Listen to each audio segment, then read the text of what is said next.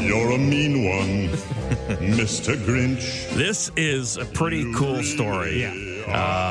Didn't happen locally, but No. happened in the U.S., but this is a pretty interesting idea that a police officer came up with involving the Grinch. Yes, it actually takes place in Florida, of all places. Yeah. A positive story.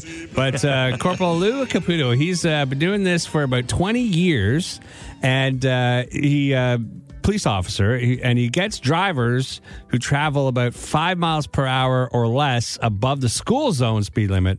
They can choose between either receiving a traffic ticket, a citation, or an onion. Right. And he's dressed up as the Grinch. Because he's the Grinch. Yes, he's giving out onions. Now, it should be noted that anyone speeding higher than 5 miles per hour above the school zone limit will receive an actual pretty pricey ticket. But if you're only 5 or less over that posted limit in the school zone, you could take the onion. And they're just trying to get the message across, right? And trying to raise some awareness. I think it's a great idea. I think so too, yeah. It's so funny. Like the picture, there's the officer dressed up as the Grinch, and he's handing a driver an onion. Yeah.